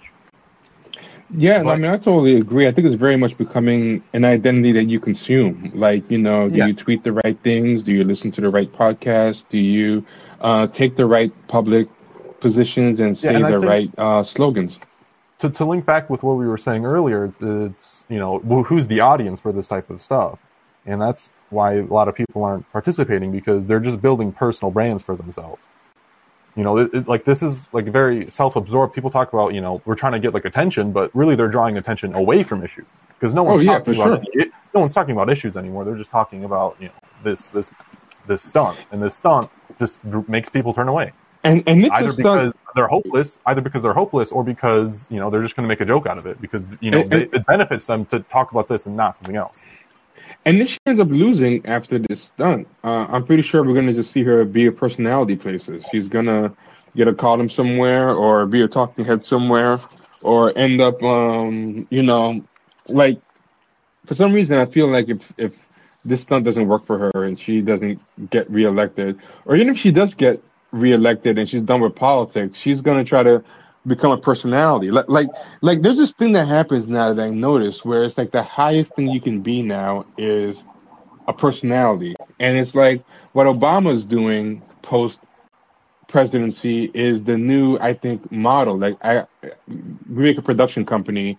We do Spotify playlists. We do promotions. We give speeches at investment banks and become public speakers. Clinton kind of started too with, all that public speaking he was doing, but it's like, yeah, all these people making podcasts and everything. I got a feeling that's going to be the future. Like, I don't think people in the future want to be the old man in the Senate. They don't want to be they don't want to be a Nancy Pelosi. They don't want to be a Mitch McConnell. Like that's a kind of outdated, played out kind of power. It's just like a I think a lot of people unglamorous do. job. Hmm? I think a I lot of think people do less. because at least like especially the sociopaths, who just they just want to have power over people and also make bank because it's not like Nancy Pelosi's doing bad. No, I'm she's sure not. she loves the attention. No, she's not doing bad, but generally, generationally, I feel like more and more people like attention almost as much, if not more, than money. Like I think older people still do, and some of those people will still be left. But I think there's a lot of people who I feel like attention is like has risen so much as a currency, and I think definitions of power have changed. Like people kind of feel like, okay, influence is the media. Influence is having a brand, rightly or wrongly. Like to me, I think real power is still more what Nancy Pelosi has, but it's kind of unglamorous to a lot of younger people now who've grown up in a different type of milieu, like the internet and social media, and being very conditioned to getting getting that dopamine hit of attention 24/7. I mean, I could be wrong, but like when I look at someone like AOC, I don't see her in the Senate in her 60s or in politics at all in her 60s or 70s. I see her doing something else in media. I don't know what it'll be, but she'll be producing uh, stuff. Probably an I NGO. Yeah, maybe that I could see it. I could see that, but I think she'll be in the public eye no matter what she does, and getting attention. No, I agree with pretty much everything you said. I think a lot of this does have to go with people just incredibly self-absorbed. Like, they grow up and they spend a lot of time on television or on the internet, which, I'm guilty of too as well. But I don't know if I was just like raised differently, but I think a lot of people think about, get like they want to bring attention to this because they think that, if they get attention now, they can bring attention to something else later, which is never ever the case. People also, they only think about this through their own perspective, right? So when they see they're getting more attention, they think they're getting more results because they see it through their own perspective, right? They're only thinking about how they see the world, and they're getting more, they're making more money, they're getting more views, they're getting more people listening to them. Maybe they're getting donations if they're a politician or like a part of a nonprofit, and they see this through their own perspective. They think they're doing something, even though they're not, because they want they want something that's flashy. They don't want something that's more hidden, which is something like you said was going to bring actual power. I'm I'm developing a slightly more cynical view of things, and I'm starting to think that maybe deep down they don't actually believe the attention will get the results so much as they pretend they're getting the attention to get results as an excuse to get the attention. Like I think a lot of people deep down just want attention, but it's on some level it's still déclassé to just want attention for attention's sake. So I think a lot of people like I'm starting to think that people aren't actually trying to get attention and do stunts to get things done. I think they're actually getting into jobs surrounding getting stuff done so that now they'll have a noble reason to seek the attention. So I feel like she might be going into politics for the chance to twerk and go viral, then going viral to get her politics done. But I think also some of these people won't even admit it to themselves that they're doing this. I'll give a quick example. I had a friend. This is like in the 2000s. He really hated Kim Kardashian. This is like the 2000s. And but one day he was talking to me about Jessica Simpson. Like he really liked Jessica Simpson, and I was like, why do you hate Jessica? Why do you hate Kim Kardashian, but you like Jessica Simpson? Like she's the same thing. And he's like, no, she has a talent. I'm like, can you name a song of hers? You know, like you only know her for being famous. You know her, and he goes, Kim Kardashian, but she These got boots are made famous for for, walking. I had to think about it. and it's not even, it's just like a remake. It's not even her song still. So I know yeah, it's a yeah, that's remake of it. another song. Yeah. Yeah, yeah, and it's like he he was like, oh, she got famous for having a reality show and selling sex. I'm like, but she got famous for a reality show and not selling sex. Like if her reality show is all about how she's a virgin, but when you make a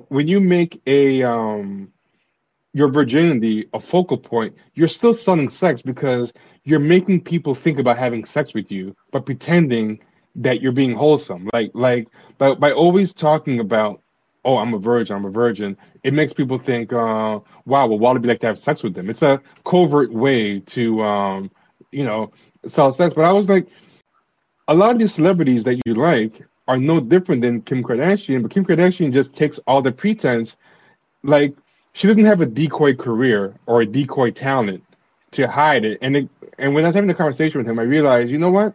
A lot of people don't want to believe they're as shallow as they are. They want someone to Yeah. pretend. They want someone to pretend they have a career, pretend to have a talent, so they can say, "I'm enjoying you for this talent." Like, but there's so many famous people. Like, for example, like Lindsay Lohan has only done like adult, one movie for adults, like Mean Girls, but she's famous for like 20 years. Like, she's not an actress. She's the same. All these people. There's people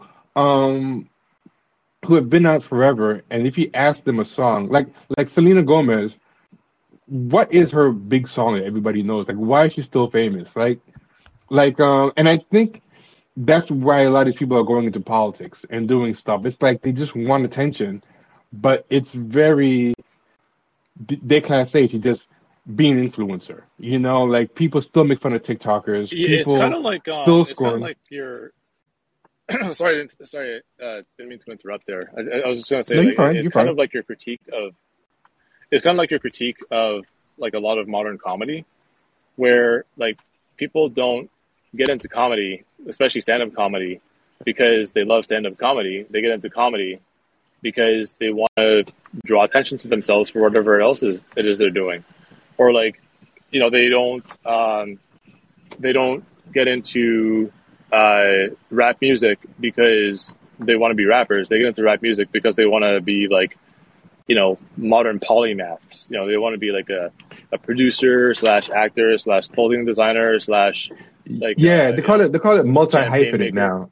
Yeah, they call it multi Yeah, that's hyphenate right, now, multi hyphenate. and, Yeah, and the people aren't passionate about anything. They just want to be famous, but it's kind of tacky. You just want to be famous to be famous. Like people want to believe they're not as shallow as they are. The audiences, and I think this is why people hated Kim Kardashian so much because she just took all the illusion out of it. She's like, no, you're gonna like me because I fuck on camera and I just shop all day and I just say stupid shit with my sisters, and I think she just kind of held a very harsh funhouse mirror to society that made them hate her. They're like, at least pretend you're doing something so that we can feel okay about, jerking off to you. That's what I think, and I think for a lot of people, that's what politics is. They're not doing stunts to get their politics popping off.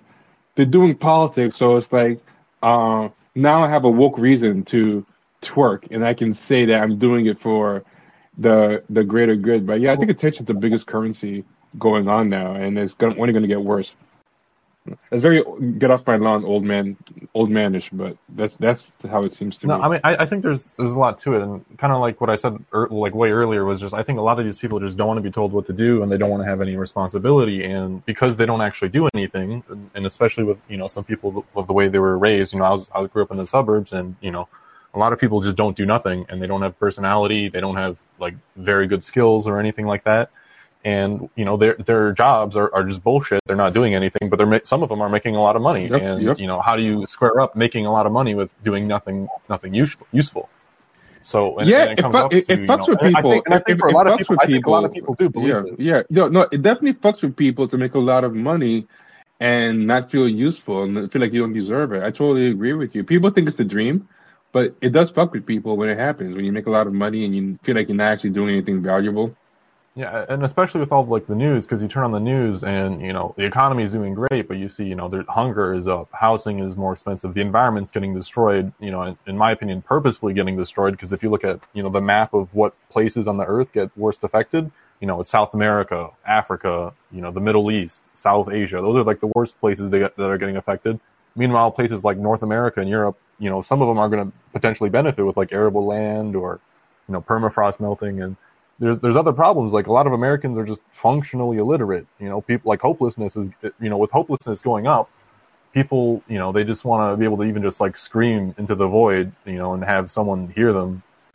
Or, and you talk about like healthcare, people losing access to healthcare, and, the education system is really bad. And that's why a lot of people, they just see things, happening in a vacuum, because when, they don't know history and they don't want to have responsibility, then they're not going to learn about why these things matter, at least in like a like there isn't like a story to history, but why how these things progress, why movements of the past were able to gain power. So when we talk about, a lot of people talk about FDR, and they were like, we want another FDR. Well, FDR only existed because they were trying to clamp down on communists who were doing a lot of organizing, which is where a lot of the benefits of the New Deal came from, is because they wanted to lower the heat that was kind of being generated. They were like genuinely afraid of socialist or communist uprisings in America because of the Great Depression and the organizing happening. I think one problem that kind of leads to this degradation of history is it's kind of a good corrective that became an overcorrective, with this idea that the past people were racist, they were sexist, they were closed-minded, and I think what ended up kind of happening is that just became all the past was to a lot of modern leftists, where people just start throwing out the baby with the bathwater. Like, the only thing I can learn from an elder is how to be racist, sexist, closed-minded, have an unhappy marriage, be anti-abortion and whatever. And this is this kind of idea that there is nothing an older person can teach me, because everything's about progress, and it's always young people and new people rebelling against. Like at some point, that became the narrative of progress. It's young people and marginalized people rebelling against whatever the old people in the status quo. That's how we got every good thing that we got, and there's some truth to that in some context, but it's a vast oversimplification that leads to, I think, people just thinking that there's nothing, not just for older people, but history in general, to teach them. We can just make it out of whole cloth. Anything that older people are telling me to do must be wrong, because it must be rooted in, do anything that older people are good for, which is racism, sexism, misogyny, homophobia, and whatever. And it's a very throwing out the baby with the bathwater ideology that I think is going to bite a lot of these kind of reactionary leftists in the ass, which is what I think you've been saying this whole call, and that I agree with. I have to push back against, like the idea that just, sometimes rebelling against older people was the good thing to do. And just because, some of the old people were bad, but most of them honestly were good, because most of them were just trying to, live their daily lives. We don't ever talk about, all of the union members who got shot at or died in the strikes in the 30s or the 20s or the 1880s or 1890s. Organizing back then was very different, especially in terms of people literally getting shot at for just protesting or going on strike. And when we say that all the old people were racist, I mean that's true to an extent. If you just look at old cartoons, read old look at old literature, it's really bad. I mean, it is just really bad. But you also have to think about the people who don't get talked about in history, which is why a lot of people are ignorant about this. All the people that were trying to fight against this. People talk about they talk about the founding fathers and slavery, and they're saying we can't judge them by modern standards. But people have been abolitionists way centuries before the 1700s. People have been abolitionists. People were criticizing them at the time. Totally, and that's what I mean when I say, you throw out the baby with the bathwater. You're just throwing out a lot of babies. You're throwing out a lot of people who, did, at the time, realize. I mean, you look at what happened with England and how strong the abolitionist movement was back then. But you know what happens with that though, right? This is what a lot of people do too. Is they'll be like, yeah, well, this person was an abolitionist, but they were still like, a racist because they said X, Y, and Z. So they were an abolitionist, but they still didn't see the full humanity. And it's like, okay, that's true, but it was like the 1700s. Like you can't just always look for like no one's saying they're perfect, but you can't. You got to have some nuance in it. Like I'm agreeing with you. I'm just saying that I notice that sometimes people, even when you bring up stuff like that, they'll still try to find the disqualifier. It's like, oh yeah, well this person still thought this, or like I saw somebody talk about John Brown, and they're like, yeah, John Brown, he did all that, but he still was kind of treating black people like pets or whatever. I'm like, okay, I don't know what your Who proof is, but said even if that? that's true, Who I forgot. who actually I said forgot who it. I forgot who it was. There was somebody online that said that he didn't really see them as humans, and I was like, I've never seen proof of that. But let's say to a degree he did. The dude was willing to take arms and do whatever. Like if you're looking for this perfect person, this in the 1800s, and again, I didn't agree with this he got person because they didn't have hanged? any proof.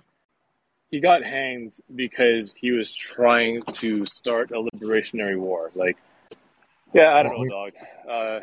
Yeah, that shit like that is depressing because like there's never going to be any standard by which anybody that has ever done anything meaningful in the past can ever actually be respected as having done something meaningful. So to them, I think it's a form of like like a backhanded form Yeah. of nihilism because it's like you'll never like you'll hmm nobody will live up to that standard now. So basically, there's no point to try to do anything.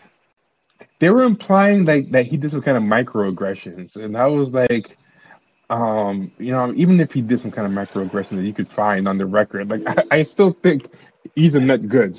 You know what I mean? Like he gave his life at the end of the day. Yeah, and yeah. Do you have any or they final couldn't points, be involved for some reason. I think they were. Robert? Oh, good. Yeah, well, I mean, I think a lot of this has to do with people's narcissism, right? Where when it comes to like this type of nihilism, they say, well, if I was John Brown in that situation, I would have been perfect. I have all these great ideas, and I think that's something we gotta just kind of fight back, or like we have to, who's we, but people should be fighting back against this idea of like, you can't tell me what to do, you don't have responsibility. And also we just have to tell people you do have responsibility to other people. Society doesn't function without that, and if we keep just doing everything for attention, then nothing's going to actually get done, because most of what's going to end up getting done is not going to be on TV. It's not going to be on Twitter. And I'm not saying that as like Twitter bad or Facebook bad or something like that, But I will just say this: it drives me crazy when the people that you're talking about, the one that said, if I was John Brown, I'd be this. They can't even get along with people on Twitter. Like you can't even treat people decently that disagree with you on Twitter, but you're gonna be a perfect revolutionary and organizing in the real world. Come on, you just post all day, and you can't even get along doing that. Like you somehow like implode once a month, uh, posting, but somehow you would be, if you went into the real world, the perfect organizer. Okay, whatever, bro. Yeah, I mean, sure. Go ahead. There's people that are hungry. There's people who need, help learning. They need help with like insurance and their health care, and go ahead.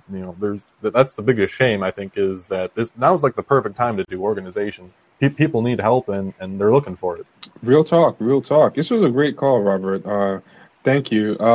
We're gonna take Lance, and I think we're gonna end it. I think we're gonna end it with Lance. But yeah, thanks, Robert, and Lance. Feel free to unmute. You are the last one for the night.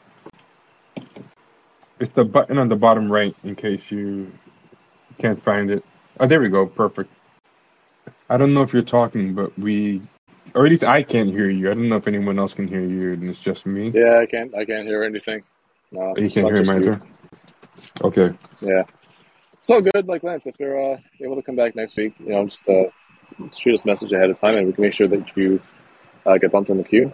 But Yeah, I think we've been going on for like almost 2 hours now. I think it's a good place to end it. And it went to some pretty interesting places. I didn't expect our conversation about a state senator handstand twerking was going to lead into me explaining the difficulties of collective bargaining units in distributed teams. Yeah, it was pretty interesting. I was kind of riveted by that. It was good. It was good stuff. Yeah, and the macroeconomic issues that you were talking about. It's like right now I'm like so obsessed with macroeconomics because I think that's something that people really have to understand. And one thing I kind of noticed with a lot of these kind of new baby leftists is two things they're not interested in are international issues and macroeconomics. And I think it's going to be a blind spot for a lot of people in the next couple of years. I think those are the two things that are going to affect American life the most, not culture war like everyone thinks. Everyone is so Yeah, hyper focused on culture war and like domestic issues and stuff. I mean, a really good person that I talk to semi frequently about this kind of stuff is Team from Plan A, and we Yeah. really like paying attention to this stuff, and also like there's my friend Rory who goes by Carlos for Pete on Twitter, um, and he used to be involved in like bankruptcy litigation, so we have conversations like this all the time, and it's just been like, yeah, it's kind of wild to see what people are paying attention to and what's most important and on their radar when all of the key economic signals for possible disaster are there. That's not saying that it's guaranteed that we're just everything's going to fall apart, but these are some signals that you just generally do not want to see happen all at the same time. And yeah, it's unfortunate that I don't know that people, especially somebody who's a state senator, would think that it's a good strategy to try to draw attention to herself so that she could talk about the issues rather than talk about the actual issues. Find something, whatever it is that's so all I important to talk know is about. I would like to know what that it's is. been a Yeah. couple of weeks. It's been a couple of weeks. I checked her I Twitter haven't seen anything. and all she's talking about is the twerking. she's still. I sent you a tweet today where she's still. She did a video where she came out and she goes, "Yeah, let them eat," and then she turns around and turns her butt to the camera and points to her butt. And she goes, "Cake." So she goes, "Let them eat," and she turns around and points to her butt and says, Oh "Cake." And God. then it cuts to this poster twerking for justice. I'm like, okay, it's been like a couple of weeks. All you're talking about is the twerking. You just clearly just want to twerk. You don't actually want to switch the topic to any of these issues you're talking about. Anyone who goes to a timeline, you'll see she's still talking about twerking and sex and gender stuff. It's so yeah. I'm skeptical. Yeah. That's all I'm saying. Yeah. Yeah. I got it. But yeah, it's good Oh, chatting to you again. yeah. Good chatting As to you again, always. and I'm really looking forward to our conversations in the upcoming episode because people in the audience, T did a very disingenuous thing by calling us media masochists, but then refusing to consume certain media. And so, Yeah. like, Yeah. there are shows that I've been asking for, and he's been politely declining because he's got excuses really to not like consume the Marvel Comics universe in its entirety, to not watch Star Trek Discovery and share my pain.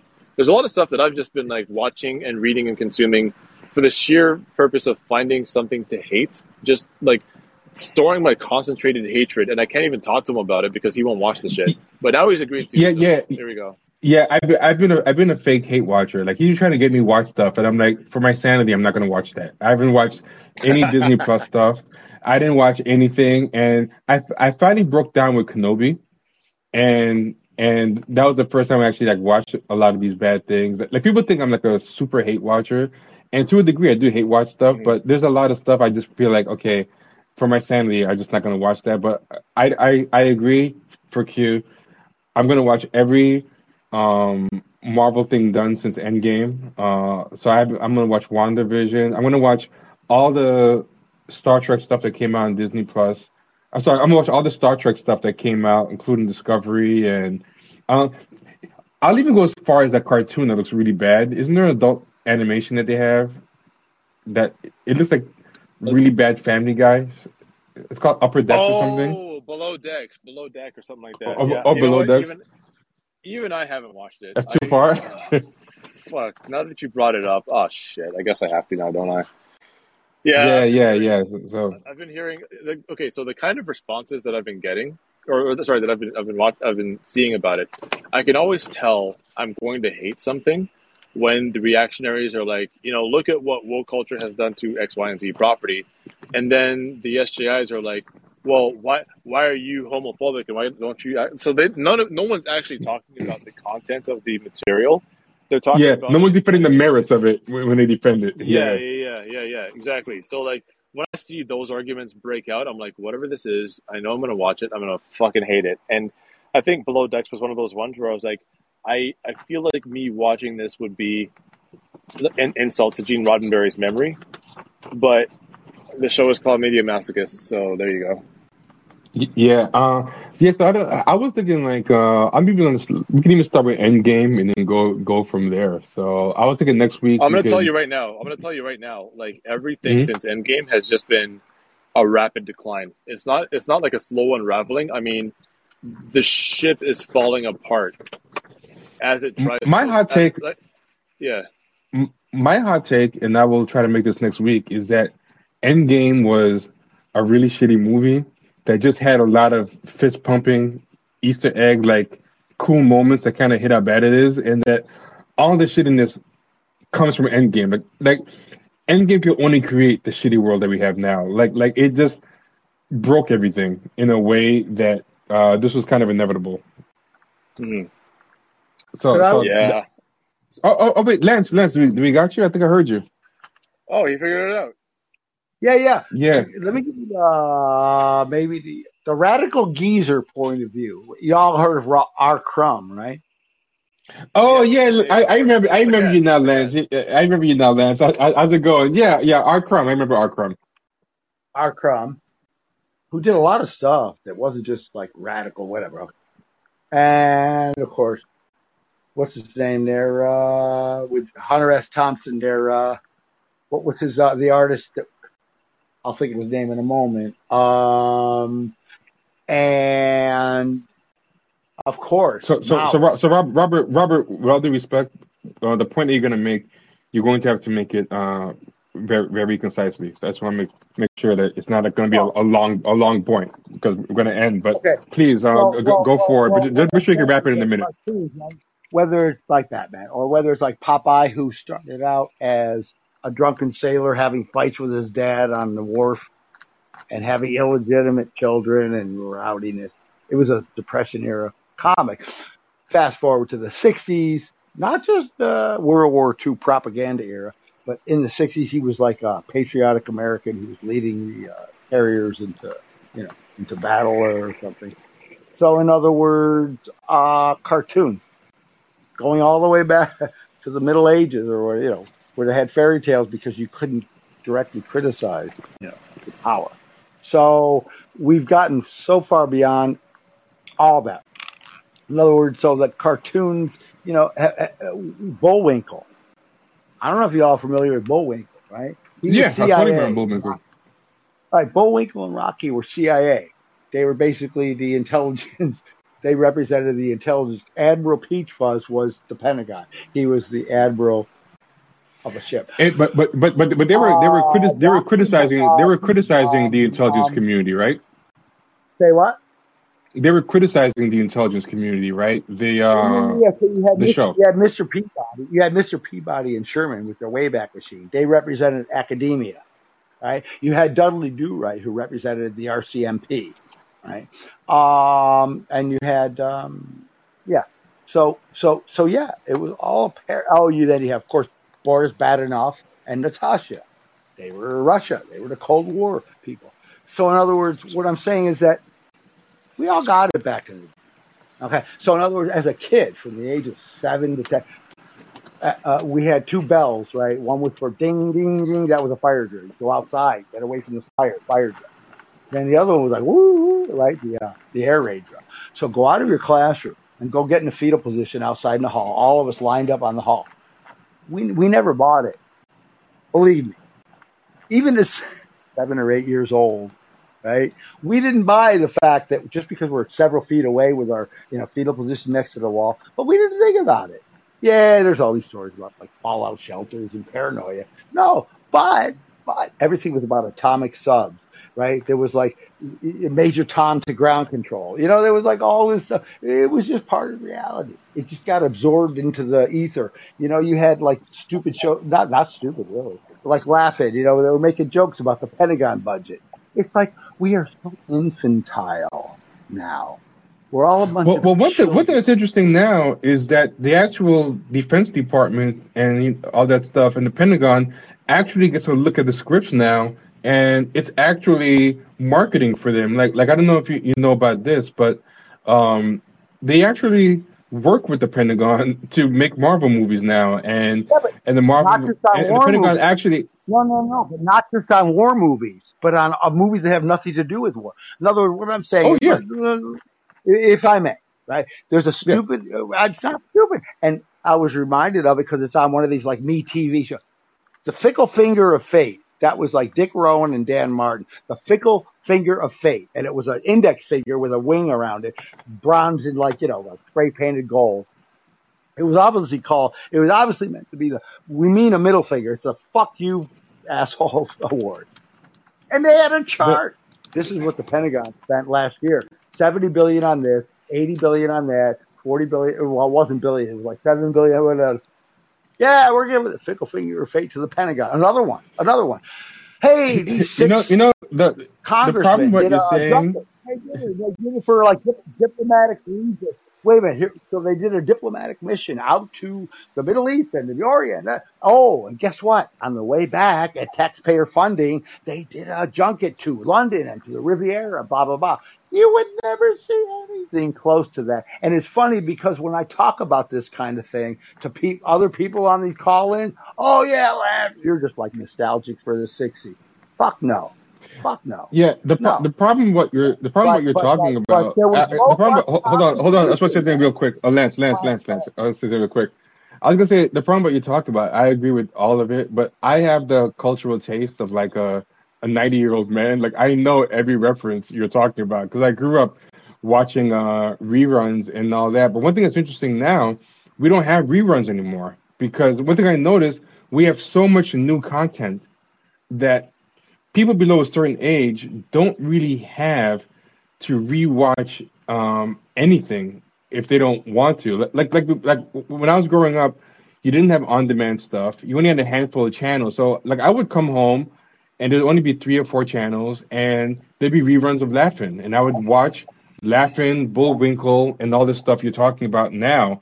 But it's kind of a death of history now, where I think below a certain age, below Gen X, everything you're talking about, I'm sure like a lot of millennials in the audience are fatalists, they don't know. And I wasn't a contemporary for any of that stuff you described, but I kind of had to know about it just because they didn't really have a choice. It was there for me to watch. It was not that much new programming. New programming came on from like 8 to 10 at night on 3 channels. The rest of the time, it was just all reruns, all.